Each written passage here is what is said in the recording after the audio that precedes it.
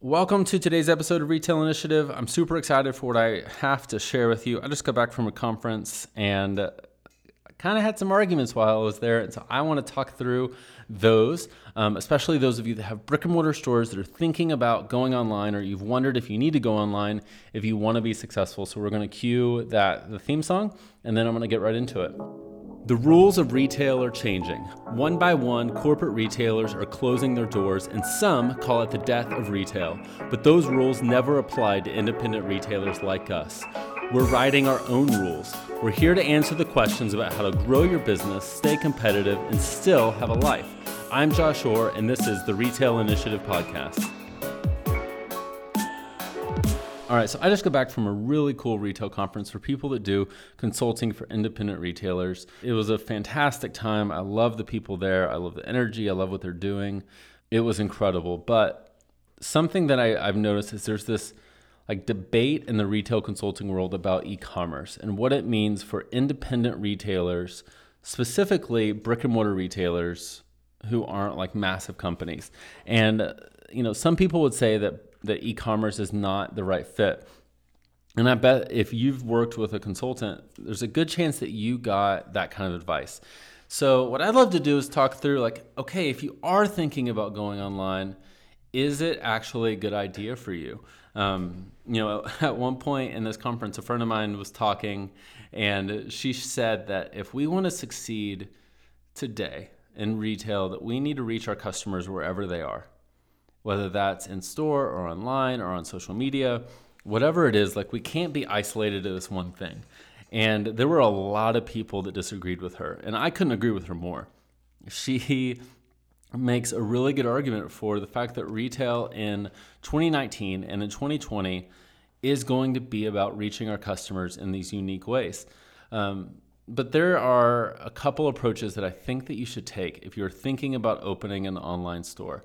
I'm really speaking to people who are the owners of brick and mortar retail stores. This definitely applies to you if that's not you, if you have been thinking about just opening a business and you would start that online. I think you might be able to learn a few things, but I'm really speaking to people who are brick and mortar retailers thinking about going online. So there are generally, I would say, and I would agree with my friend that spoke, that we have to reach our customers anywhere we can. And that doesn't have to necessarily look like a buyable store. Sometimes that's simply the way that we engage with them on social media. Sometimes that might be behind the scenes glimpses through things like Instagram stories. But a lot of times the best way that we can do this is through things like online stores. It is selling to our perfect customer wherever they are. So how do you know which one of those things is right for you? And this comes back to something that I talk about all the time, and that is understanding who is your perfect customer. Who, if you had one age, if you had to name them, give them an age, give them a job, give them a marital status, who is that person? And is that person an online shopper? And what I would encourage you to do, and this is where a lot of retailers go wrong, is don't think about are they an online shopper with you. Think about are they an online shopper, period. It's easy for you to think well, they don't shop with me online, so they are not online shoppers. But if we were to look at their credit card statement and see Amazon, Nordstrom, Amazon, why am I struggling to think of more? They are buying online. They are shopping online. They just haven't shopped online with you. So the cool thing is with online stores is you can reach not only your perfect customers that have already been coming in store, but you now get a national audience of more people just like them who can shop with you online. So the secret then becomes, how do you take the skill sets that you've mastered for your brick and mortar store, and how do you take those online? You do that by not trying to make your store appear online, put a bunch of pictures of your store and make people feel like they're getting a secondhand visit because they're not actually coming to your store. Instead, you take a step back and you think, okay, when someone comes in my store, what experience do they have? What feeling do they get when they come in my store? Then how can we put that exact same type of feeling in our online store? That is the secret of anything that you can do, if you have a successful brick and mortar business and you want to succeed online, that's what you do. And like, gosh, we worked with someone who when she wanted to launch her online store, her initial vision was like that big picture at the top, the hero image. She wanted that to be a picture of her store, and she wanted like all this information about her brick and mortar store, which I'm a fan of doing some of, but it was a very store-centric thing. And we ended up pushing her in a different direction. We took her through some exercises that had her evaluate the feeling when people walked in. And so she started asking people, like, what do you feel like? Like, what, when you walked to my store, like, what were your impressions? What were your thoughts? And that exercise helped her create an online business that really captured the essence of what she was doing in her store and took that online. And then she's had this like huge influx of sales online because of it. Now, on the flip side of this whole thing is the conversation of, is e-commerce right for you? And I would say, like, in the end, I do believe that most independent retailers will need to go online in the next 3 to 5 years. I just, that's the way the market is moving, and your customers are getting to a point where they expect retailers to have an online presence, that if they see something in store, they want to be able to go home and buy that same thing. I do think that this is in the near future. I don't think this is something that can be delayed.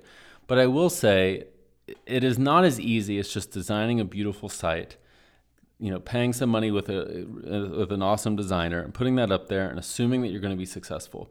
There is more to it than that.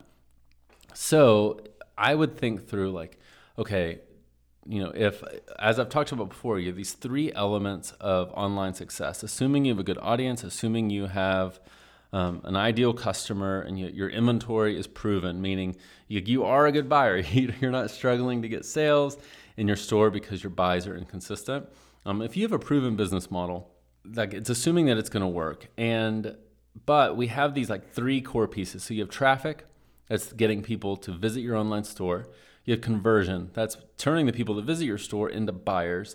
Then you have retention, that's getting the people that have bought from you to come back and buy again. And to succeed online, you have to have a strategy around those 3 things. And so we typically in our projects start with conversion before we focus on traffic or anything else. We want to have a website that we know can turn visitors into buyers. But then we want to focus on traffic. We want to get more people to visit our store. And then we want to work on retention. How do we keep people coming back and purchasing more and more? If you are not at a point that you can invest the time, the energy, the resources into doing something like that, then I would put that on a 1 to 2 year goal of getting there. But it does take work. Getting images for your products, getting hero images constantly updating, and all of that can be time consuming. And so that's something to consider.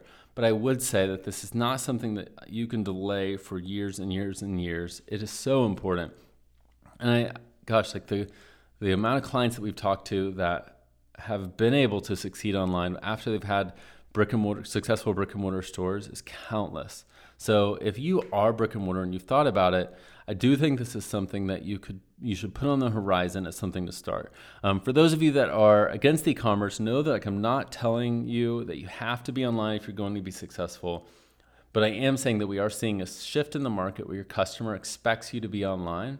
And I think that within the next few years, that most independent retailers will need to get there.